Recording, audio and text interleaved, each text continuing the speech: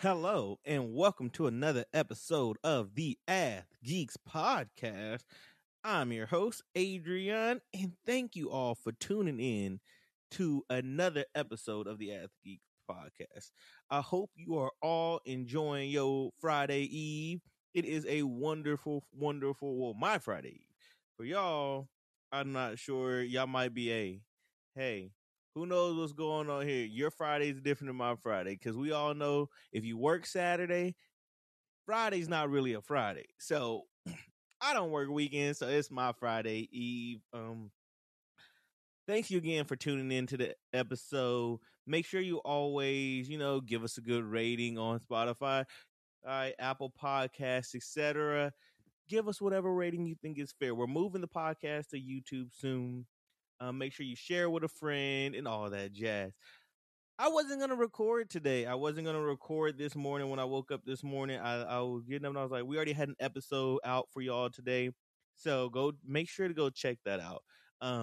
Spells brought his lovely wife, Kyra, on, and they had an episode together where they just wanted to talk about some things, and they had their own episode. It's a little different than what we usually do here at the Ath Geeks podcast, but it was definitely worth the listen. I definitely think y'all should tune into that. We are going to start. We're going to start expanding, start going in different ways. We're still the Ath Geeks, athletes and geeks collide, me and Spells collide, everything like that. But we also think it would be interesting to not limit ourselves into just sports and anime.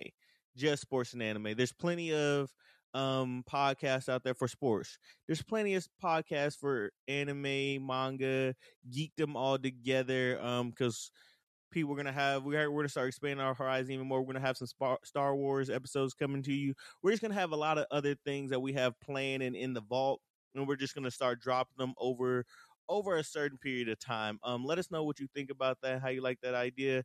If you like the direction we're going, we're just, experimenting at this point to try to find out what makes us different than others. But like I said, I wasn't going to record today because after watching those games last night, I'm not going to lie, I stayed up pretty late. I was pretty tired and I was pretty disappointed watching those games to the point where I didn't even really care to talk about them. So I was like, hey, there's no games tonight. So I was like, hey, I might jump on and talk about them Friday after I sit down.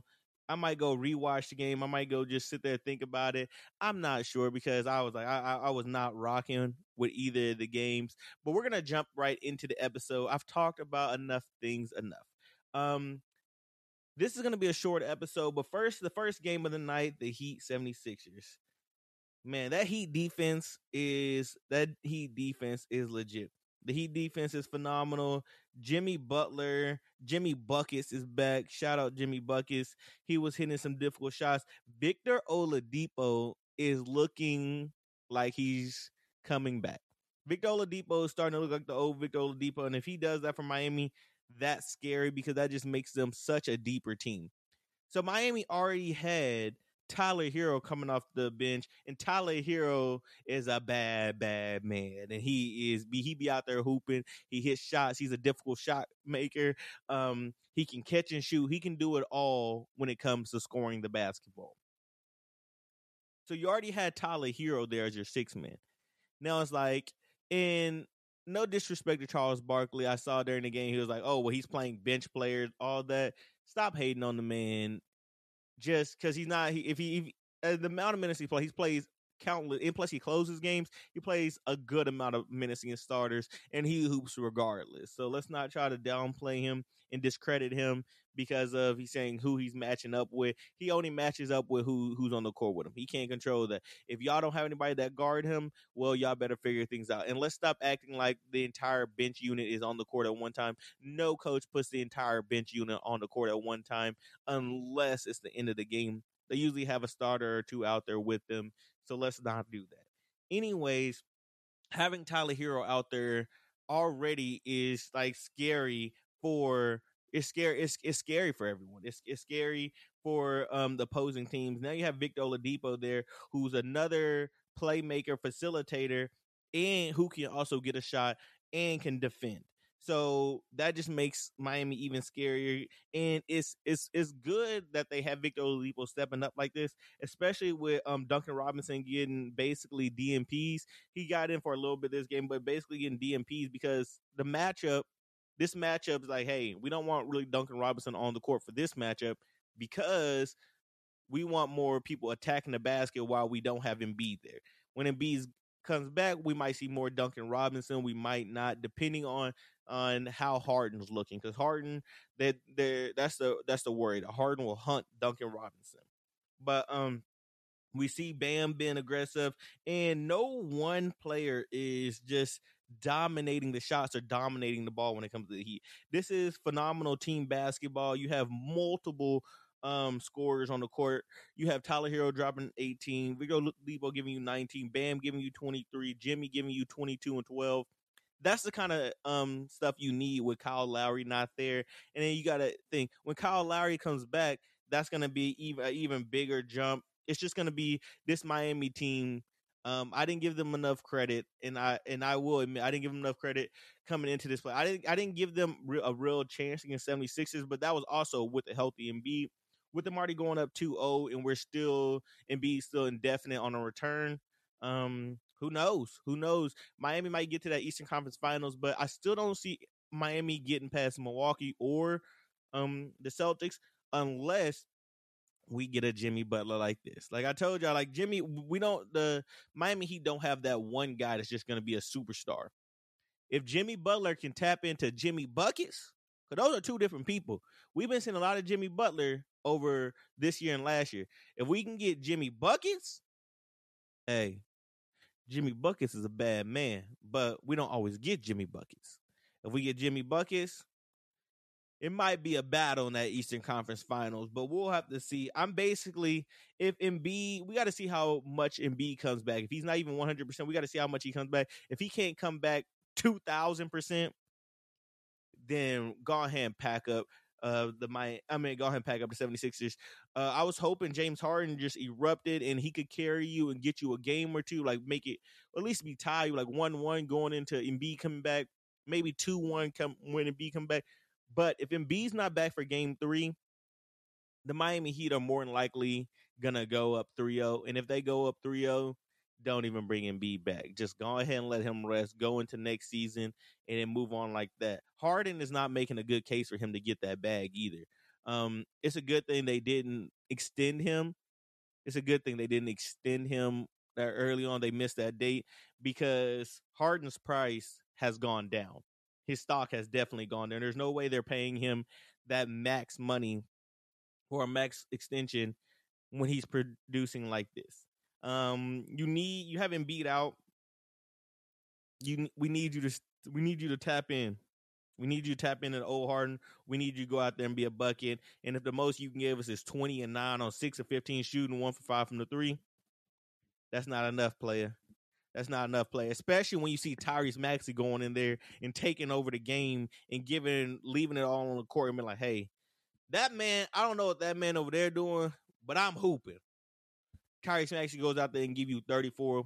Tobias Harris goes out there and give you 21, 4, 4, and 4 on good efficiency. I don't know. I want Danny Green. Danny Green needs to be arrested though. I was talking about it during the game. I was talking about it during the game. I was like, "What? Why is Danny Green is so bad? He stinks. He stinks. We're having another bubble. Danny Green out there airballing on wide open threes. Just it was bad. He was 1 for 10 from the field, 1 for 9 from the 3. And I saw Philadelphia fans complaining like, "What is Harden supposed to do when he's kicking it out to Danny Green? Danny Green, and he's airballing, missing shots." Y'all saying that like Harden not missing shots. Yes, Harden is they sending doubles at Harden. Yes, they're sending difficult stuff, but y'all are acting like Harden has never seen coverages like this in his life. Harden over the last like few years is one of the greatest scorers we've seen. Like one of the greatest scorers of our generation. Easily in the 2010s, he's a top 3 scorer in the 2010s alone. This man was averaging like 35 a game at one point. I know this isn't the same Harden, but I'm saying let's not act like he hasn't seen coverages like this before. Let's stop acting brand new. Let's stop acting like X, Y, and Z. Harden did not play well. he played extremely poorly, and we aren't giving him an excuse. DeAndre Jordan was on the court again. Y'all take for that what y'all will. DeAndre Jordan was on the court again. I'm just like, yeah, whatever. But we're gonna move on to the next game of the night. Because Miami, it didn't really look like, even when Philly cut the lead short, it didn't really look like Philly actually had a chance throughout this whole game. Miami was in control a majority of this game, and it was pretty clear that they were gonna win this game.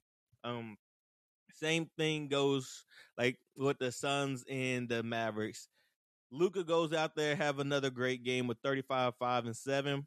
Luka was cooking. Luka is such a great talent, such a phenomenal talent, generational type player, but this man needs some help. Jalen Brunson is not doing it right now. Jalen Brunson's a hooper too, but Jalen Brunson's getting a different type of coverage. Like he's getting a different type of, he's getting different defenders going at him. He's getting different type of looks hit at him, and he's not necessarily used to all these looks. I mean, obviously, you hoop in college, you hoop in the high school. You're like, yeah, X, Y, and Z. I'm used to getting it, but a big defender on you, lengthy defender on you in high school versus a big defender where you're better than them versus a big defender on you in the NBA where you're not better than them and you have multiple bodies getting hit at you. Hey, it's different. The Suns game plan against the Mavericks works out perfectly. It's the Trae Young look. It's the James Harden whenever he was with Houston look where you can get as many points as you want. We gonna let you cook. We gonna try our best to stop you, but we know we're more than likely not gonna be able to stop you. Unlike Miami, they actually did stop Trae Young. We're not gonna talk about that. But usually this is the look they get when people talk about it like that. Usually Trae Young gets looks like, well, make the team beat us or make somebody else beat us.